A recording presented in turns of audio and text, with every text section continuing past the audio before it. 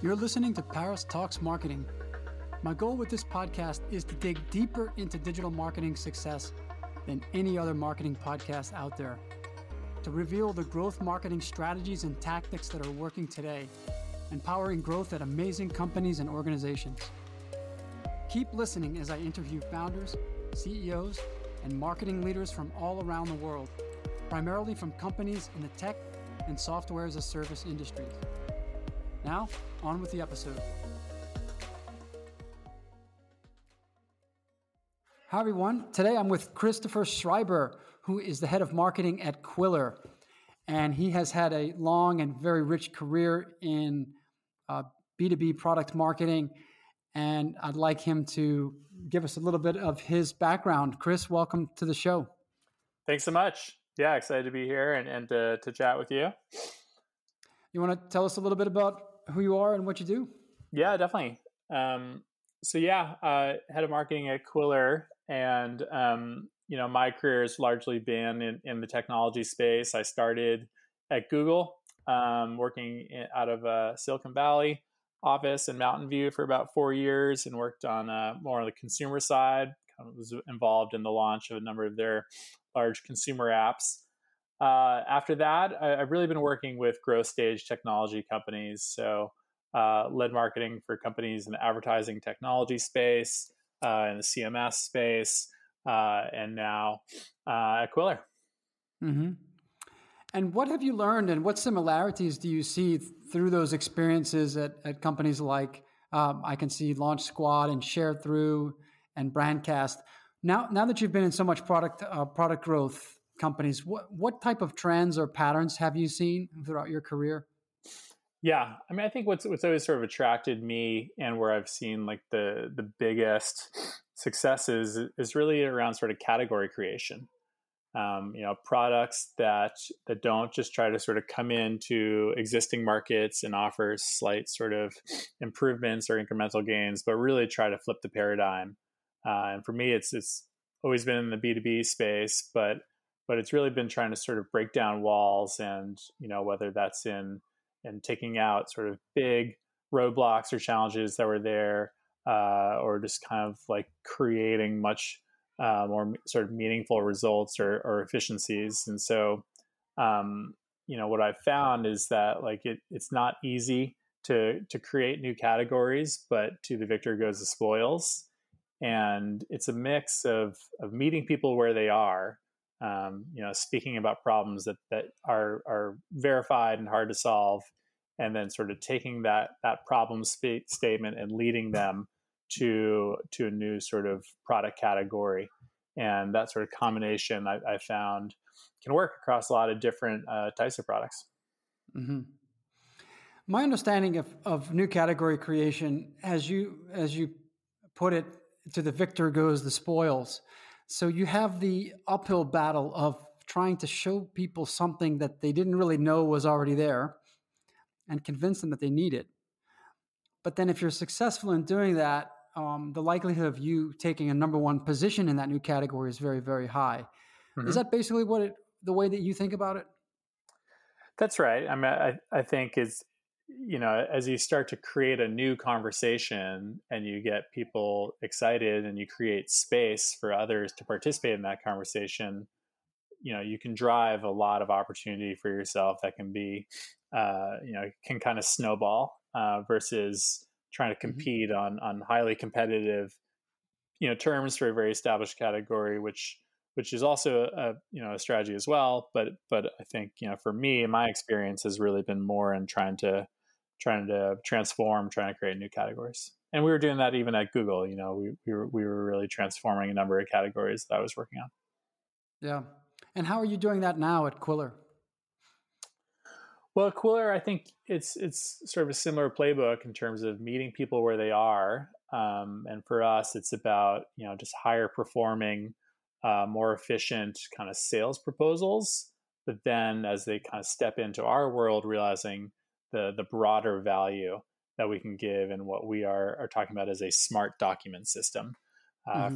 for business teams. And so we are very much discovering or being discovered through a lot of companies typically like looking for a better solution for proposals or potentially even for e-sign. And then as Mhm. they come in, we start to educate them about all these sort of interconnected use cases that you can do with Quiller, because Quiller is a very flexible tool. And so you can essentially apply the content creation capabilities to create a sales proposal, but you can also do things kind of upper funnel in terms of marketing content and lead gen content, or lower funnel, or even post sale, like customer content. And it starts to become a very sort of flexible, like system of record for content that's also hooked in to all your Mhm. data and systems. And so it's sort of a different way of operating. But what companies find is, oh wow, I'm starting to like really collapse kind of 3 or 4 products into one with you, Yeah. and there's a lot of efficiencies that come there. At a minimum, it seems to me that you're collapsing e-signature tools and proposal software. Are there any other categories that you're gobbling up? Yeah, so like I was just talking to, and that's right, very much. I mean, even collapsing proposals and e-signature is a meaningful advance, since those are right now usually two different products that you're investing in to do that. But I was talking to a customer the other day, and he was saying, when we started the search, I was looking for a new solution for contract management. So that was primarily more around kind of e-signature tools that were going to integrate with CRM. And I was also doing a search for content management systems for our business team, so we could figure out a better way to create sales enablement content, marketing content. And then we found you, and we realized, oh wow, this is actually all of this. This is e-signature, this is content creation and management, and it's also insights and analytics. Hmm. And so those are sort of all categories that we have found sort of converging in our platform. I think for us, Yeah. like we sort of think of it as 3 sort of pillars, which is like design, transaction, automation. And today, those are usually like all 3 sort of different products that you're investing in to do these things. Yeah. Interesting. The analytics side is very interesting too, because that in a way starts to encroach on the sales enablement category a little bit. Exactly. I Yeah. think that's right. But I think at the same time, people want fewer logins. They Yeah. want tools that can do a lot. Absolutely. They'll go to the one that has sort of the best combination of easy use plus results.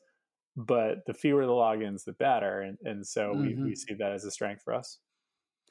I think in general, I'll tell you a quick side story here. I was listening to a podcast from the CEO of ClickUp, and it was right after they had Mm. that big raise a Yep. few months back. Yeah, and he described this as SaaS 3.0.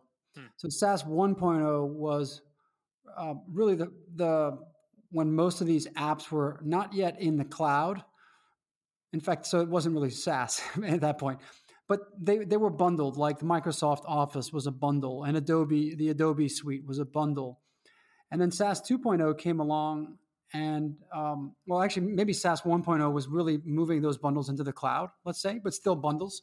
Hmm. And then SaaS 2.0 was an unbundling and a fragmentation. And I think that's where we're right at the end of right now, because at some point people realized as the SaaS landscape got more and more fragmented, and there just became tools that were so highly specialized in doing very, very specific things, like take, for example, just e-signature, but only e-signature, or just time tracking, but not with project management or anything else.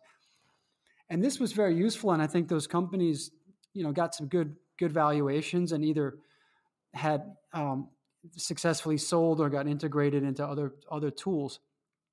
But the users got to the point where, wow, my SaaS stack is now something like 25 tools. I mean, I'm asking my team, as you said, to log into maybe a dozen different SaaS tools every day and try to keep the work going across this very complex stack. And so SaaS 3.0, which is how Zeb from ClickUp described it, is a rebundling in the cloud. So the bundling that took place really in the 90s with Microsoft Suite, Adobe, is now happening in the cloud by taking this fragmented landscaping and bringing it back together. So apps like ClickUp, for example, which we use now, is combining project management with time tracking, and we use it for now our applicant tracking system. Our OKRs are about to move in there, and we're even looking at it as a CRM. in the near future. So it's basically has already replaced 3 or 4 tools and probably will replace 2 more in the near future. And I think I see that happening also in your space too, because I don't know how much longer an e-signature tool can stand alone by itself. Um, and I think also there's a lot of tools for creating rich content, but then getting client buy-in on that in a documented way with analytics and a signature. To me, that's a nice example of a rebundling.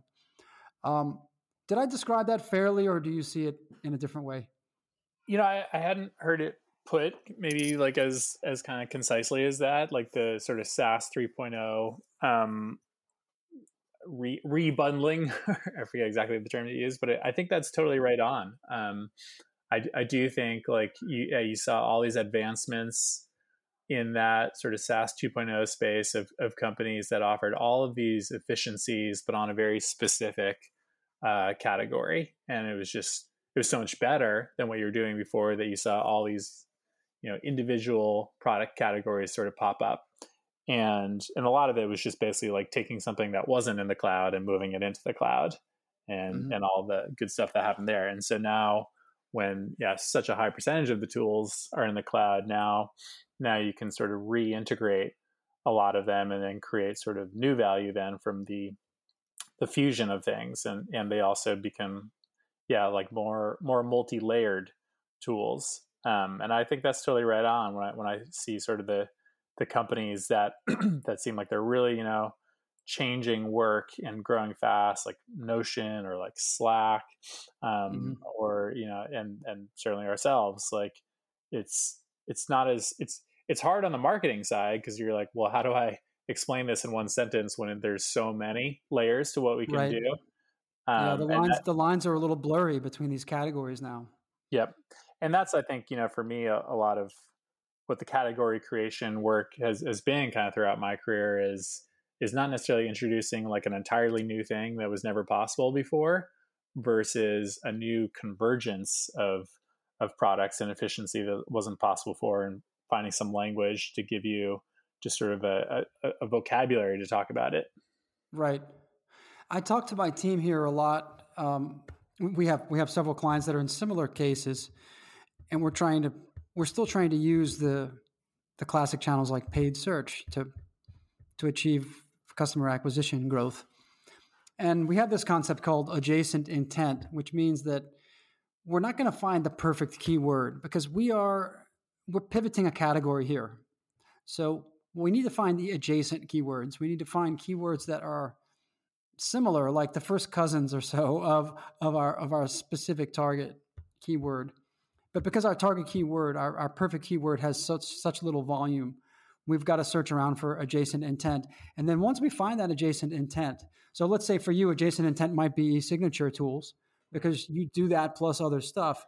And of course, you're going to have to compete with maybe the more pure players in that space. But then there needs to be, in terms of communication and messaging, there needs to be some sort of a bridge from, as you said, meet them where they are, but then build a bridge to where you want to take them. And that is the essential element there, is how do you communicate at that moment, hey, I know you're looking for an e-signature tool. We can give you a very good one, but plus all this other stuff that can make your life simpler. So you don't have to send a PowerPoint presentation, then later follow up with a HelloSign document. But you could just do that in one experience, and just imagine your workflow becoming simplified in that way, where you're not sending two things, but you're just sending one thing. So that's how we think about this, is identifying the adjacent intent, and of course the keywords that come with it, and then thinking about how to build a communication bridge over from that side to our side. Have you found yourself doing something like that when it comes to just even digging into things like the keywords that you want to target for Quiller? Yeah, definitely. And I mean, I think, a lot of times companies have sort of the opposite problem view, where it's like the main keywords are really high trafficked and really competitive, and so companies look for adjacent keywords just because they're not as competitive to place on, even though the traffic can be lower. it can sometimes also be a little bit more qualified. So, we're probably, we're probably a little bit in that camp where some of the macro keywords for us, whether it's, proposal software or like e-signature, like high traffic, but highly competitive. And so we look for adjacent keywords that, maybe combine those products with target industries or with kind of a more specific search that they're looking for that can be more kind of active, action oriented, such as like looking for specific types of templates. We have a very large template gallery, and that's been a very like effective strategy for us in terms of coming in through SEO and SEM. And I think, that sort of that bridge from meeting people where you are and what they're searching for into, introducing maybe a larger solution.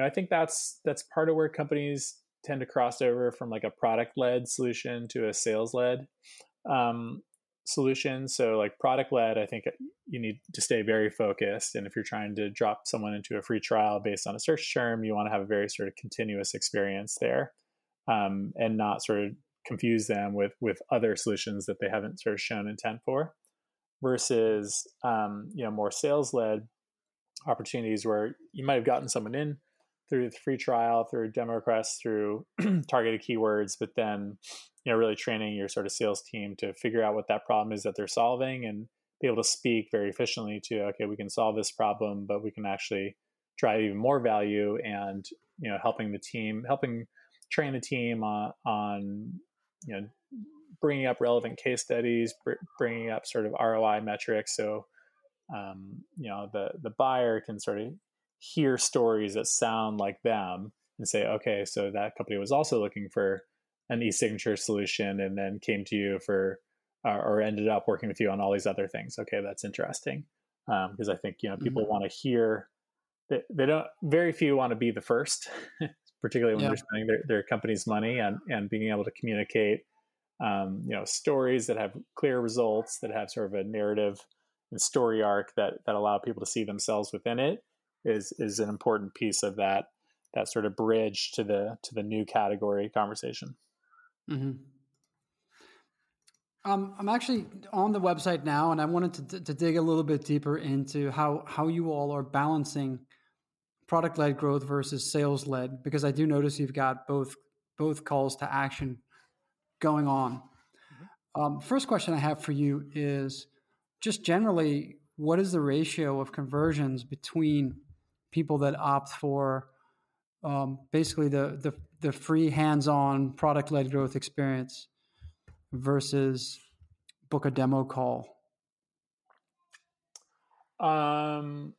So essentially, like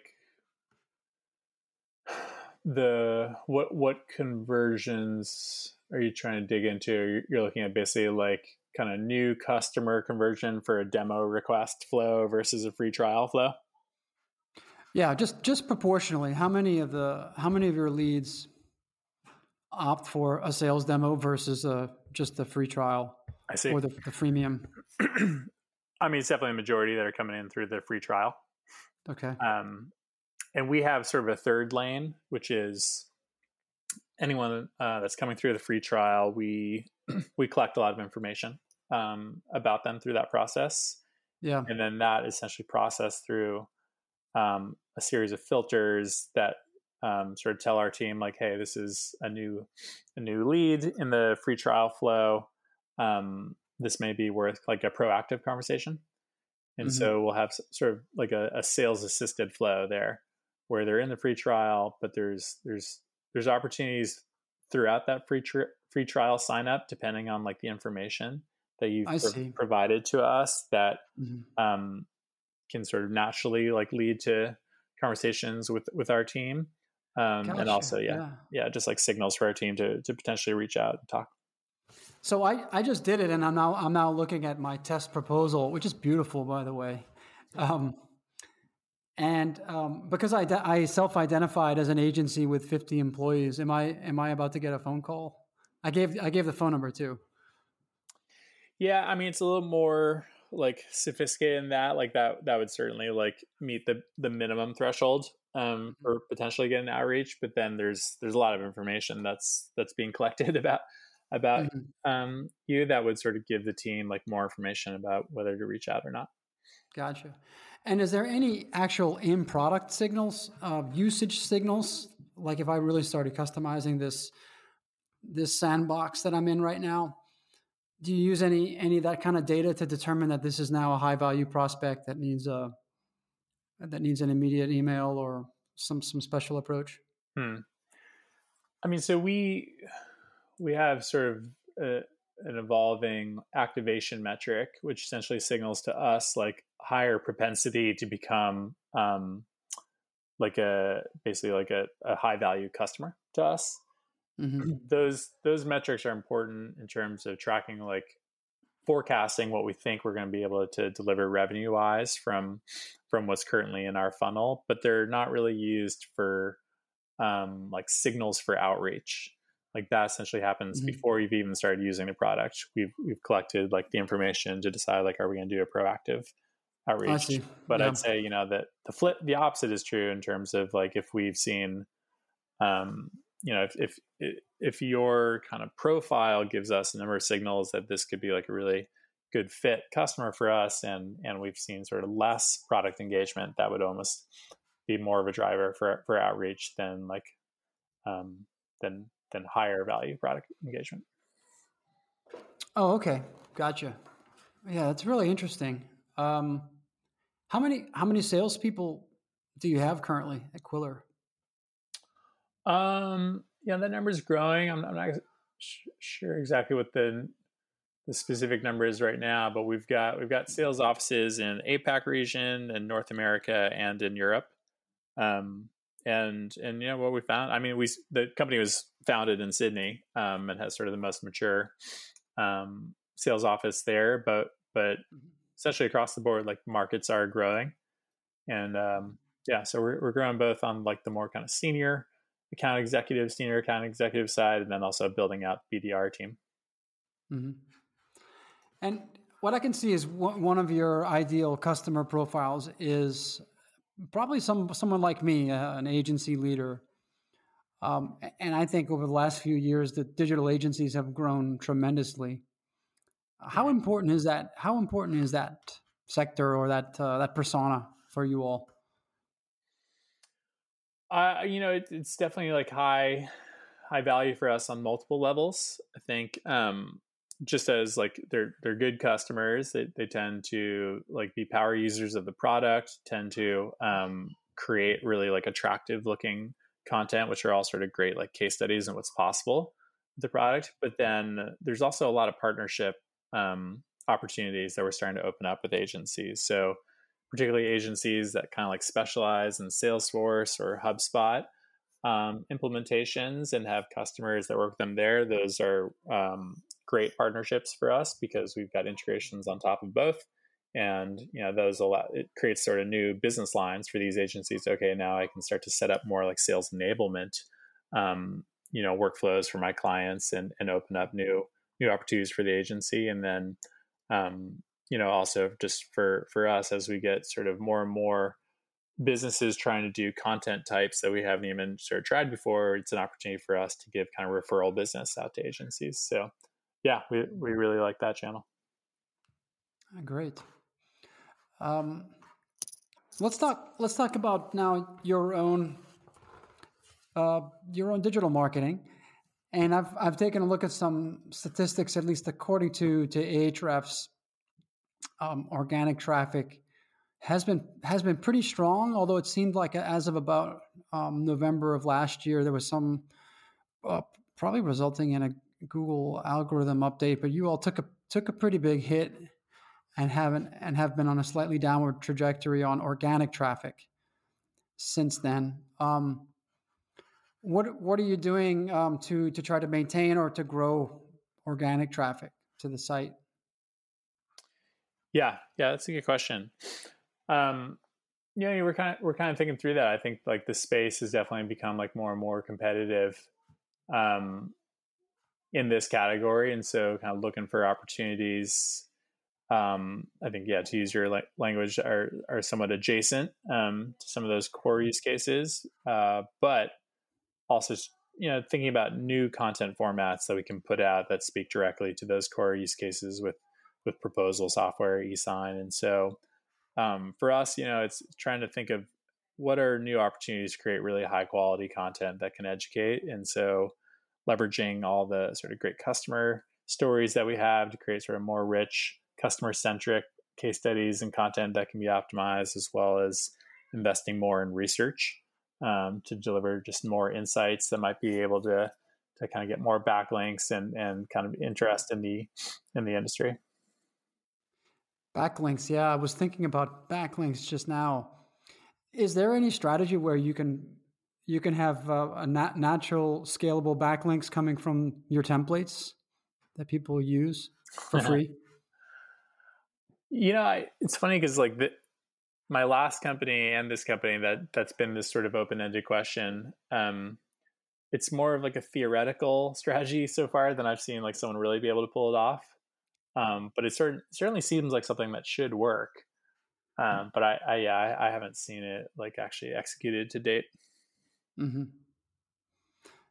But are the templates themselves able to be used for free with branding, or you really need to be a customer of the product, right? We don't have a full-fledged free product right now. There has been free versions in the past, and very well maybe in the future. Right now, it's essentially a free trial. Mm-hmm. Okay. Yeah. How long is the free trial? I think currently it's 30 days. Okay. Yeah. Great. And I'm just also taking a look through the blog, and I'm curious as well. Actually, let me see. Just in terms of your overall content marketing strategy, it looks like at least every week you're publishing a new blog post. Mm-hmm. Is that according to a particular calendar, an editorial calendar, or how do you all approach content marketing and content strategy? Yeah, it's been kind of roughly 1 to 2 posts per week for a number of months now, and all sort of very focused in just kind of the sales strategy space. So that can be around sort of sales technology, that can be around sort of more the human side of sales, and particularly kind of speaking to the very current issues of kind of remote work and selling remotely. And so, yeah, I think, going forward, we're going to stick with that, but start to layer in kind of more varied content formats. So starting to create more guides, more sort of deeper content that is going to come from like a number of investments that we're making on the research side. Mm-hmm. Yeah. I also noticed this really cool tool called the document generator. Mm-hmm. Is this how has this been for lead gen? There's a pack that I can get my hands on. Yeah, so that predated me. That was a few years ago. Essentially, like a sub product that they released through Product Hunt. Okay.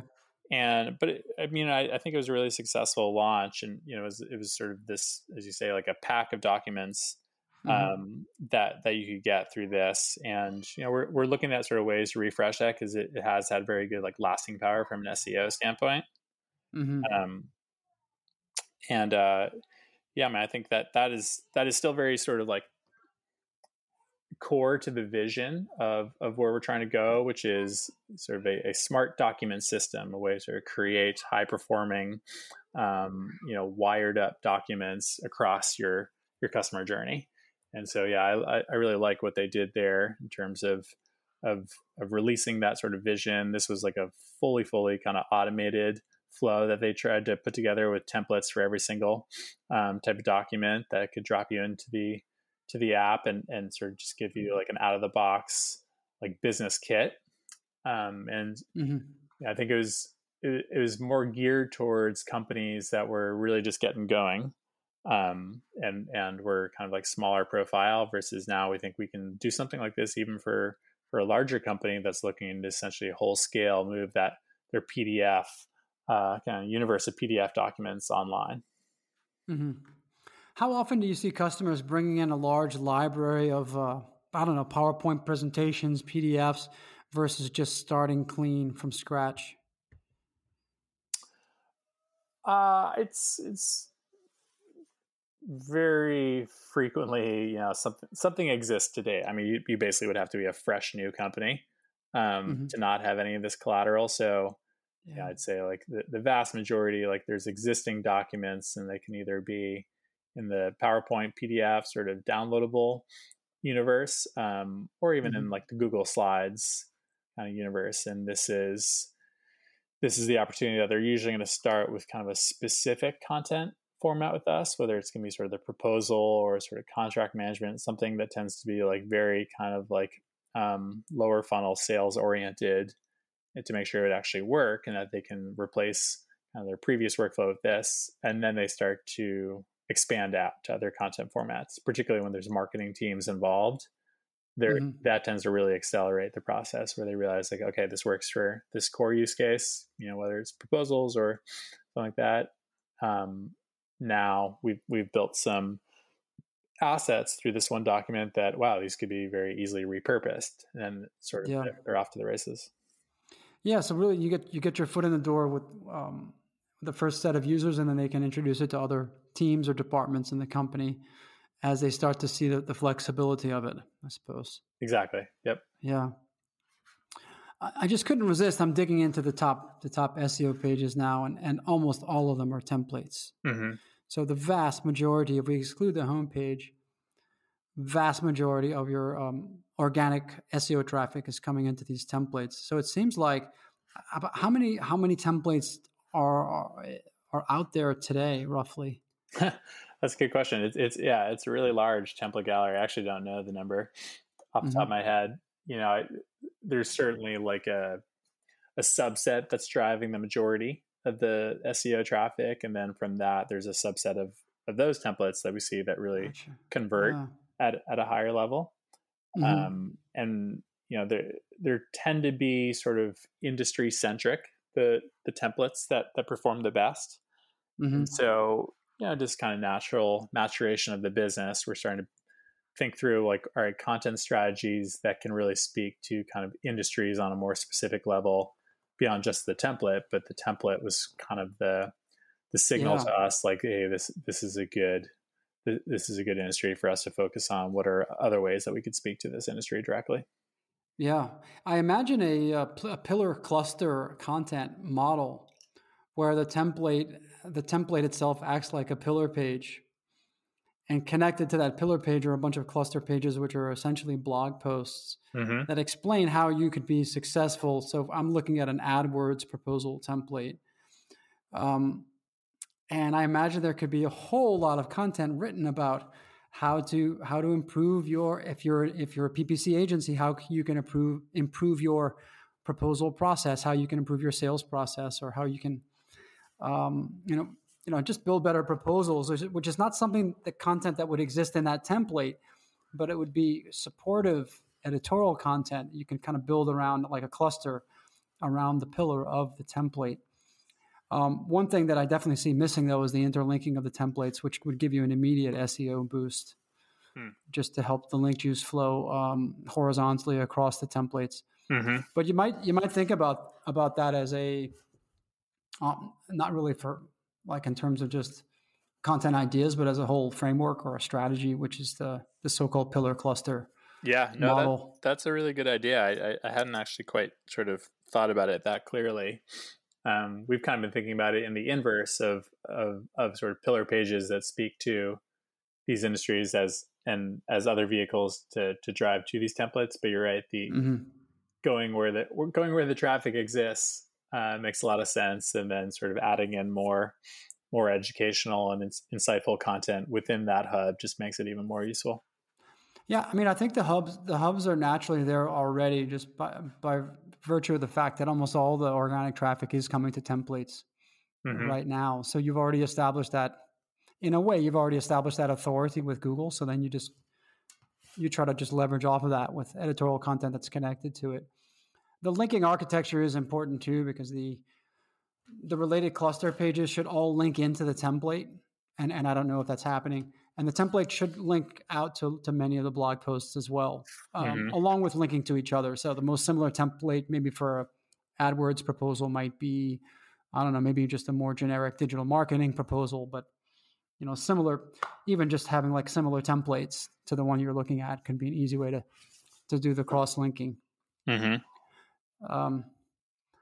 Yeah, this is fascinating as I dig more into the data. How's things going on the paid side? I mean, are you all seeing success with channels like Google Ads and Facebook Ads and anything else? Yeah, I mean, those are probably the two biggest drivers right now.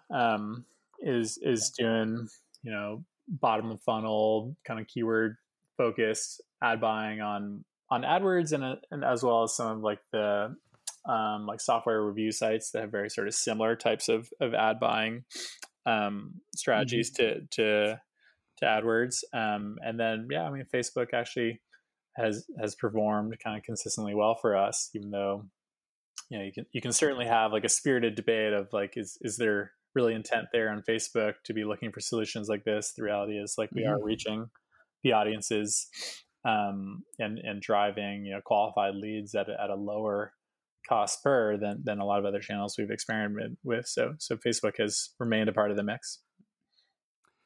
Yeah, especially for remarketing. I mean, maybe you could argue that the intent might not be there on the first touch, but if you bring remarketing audiences into Facebook, it's usually the cheapest remarketing click that you can get. If you know you're getting in front of the right people who have already been on the website. Have you tested anything on LinkedIn ads? So I certainly have in other roles I've had, and we've been talking a lot about like about starting that up. We haven't. I don't think the company has been too active there, but I think like LinkedIn I find to be a very sort of like content centric environment, and for us, like we're just starting to like build that sort of like richer kind of B2B classic content library that would make more obvious kind of like marketing campaigns for LinkedIn. So I think that's coming up in the next kind of quarter or two, starting to once the assets are in place, starting to test that out more. Yeah, great. And I see in the use cases section here that something really stands out to me, which is what I wasn't expecting is there are 3 use cases or 3 personas that are called out here: B2B sales, which I'd expect, agencies, yes, and then recruitment, which seems to take the product in a different direction because it's no longer a proposal. But is this something like a candidate hire page that is a different type of a use case for recruiters? So I will agree with you right away that I did not see that coming when I was interviewing and thinking about it.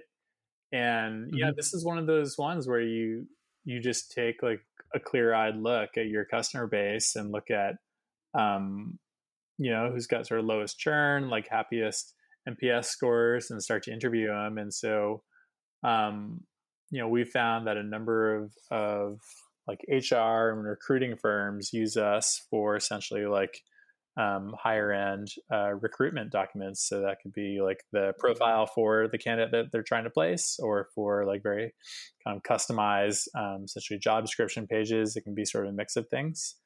And a number of them have kind of have found a lot of success with Quiller. And so that's one of kind of like multiple not so obvious use cases that we're going to start to just like promote more with the platform, because it is just a very kind of flexible content creation tool. And so as the awareness grows, and particularly as we start to like succeed within the sales department and expand within the company, we're going to start to add just more use cases and more examples of things you can create, and And yeah, to your kind of earlier analogy with ClickUp, we think there's quite a bit of value you can create with Quiller across multiple departments, because there's Mm-hmm. just like a similar goal of, hey, we want to create hot, good looking content quickly that is powered by a system that allows us to reuse assets efficiently. And that's true across a lot of different departments, a lot of different use cases within the marketing and sales departments. Mm-hmm. Something is still slightly bothering me about this recruitment, though, and I think what it is, it's the brand. Because could you have a single brand that represents both number one in category proposal software, but at the same time a recruitment? I mean, should there be some sort of a sub branding approach, or maybe even a rebranding of the recruitment tool, rather than have everything under the single brand Quiller? Or maybe, I don't know. How do you all think about that? Has that ever been discussed? Yeah, it's a good question. I mean, I think for sure, as it is, it stands out a little bit of like, hey, this doesn't kind of connect with the majority of like the story that we're telling on the website today. It feels a little far afield. So it feels a little disjointed maybe. And I think that though, I think will fall more in line as we start to roll out this positioning of this kind of smart document system versus kind of a more direct kind of just proposal software positioning. Mm-hmm.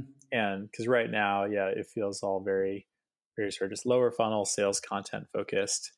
And we think the play here is a much sort of broader set of use cases. And so I think as we evolve the positioning, which exists kind of more on the internal side right now than does the external, then seeing recruitment use cases and some other use cases that don't fall directly in that lower funnel sales content will make more sense. But I think you're right that like you do got to make decisions in terms of well, how holistic a solution are we offering?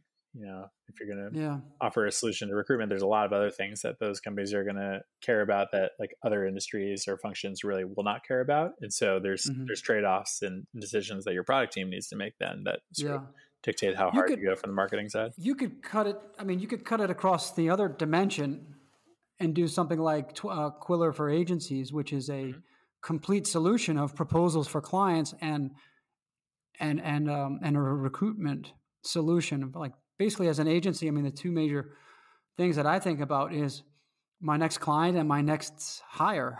And if I had a solution that could both bring me my next client and bring me my next great employee, that would be pretty cool. I mean, and then it would be a rebranding across your more in alignment with your ICP or your primary persona being, let's say, an agency, where I would and I have some other different recruitment tools, but if I could use Quiller both for my recruitment needs, and I could make myself really stand out among any other hiring agencies, and at the same time stand out among any agencies that would be that I'm competing with for clients. That could be interesting too. And then maybe another B2B sales solution that could be. I mean, B2B sales is so much broader though than just agencies. Mm-hmm. Yeah. So those three things are all quite different. I mean, B2B sales is it's more like an entire sector, where agencies, I would say, would be more like maybe an industry, and then recruitment is more like a job function that exists within almost every company. So maybe it's just thinking about how to rebrand across which primary dimension, by job function, by a certain industry, or by an actual sector. Exactly. Yeah. I mean, I think it almost feels like you're sitting within our internal marketing meetings.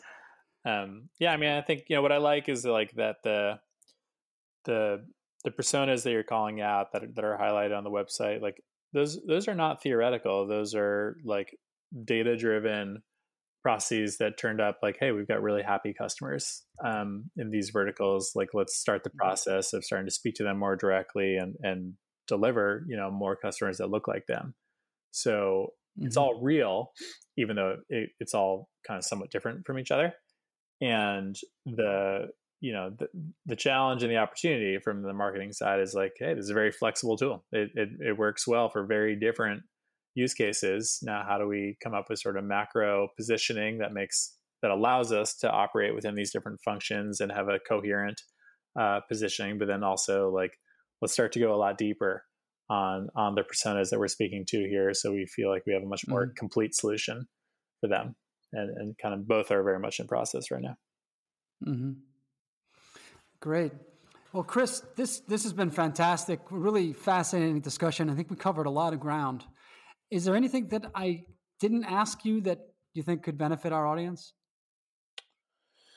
No, yeah, I agree. I thought this was a really good discussion. I definitely appreciate the depth of your thought here. It's great to have you, bring your thoughtfulness into this and the sort of the breadth of perspective you had. So no, I appreciate the conversation.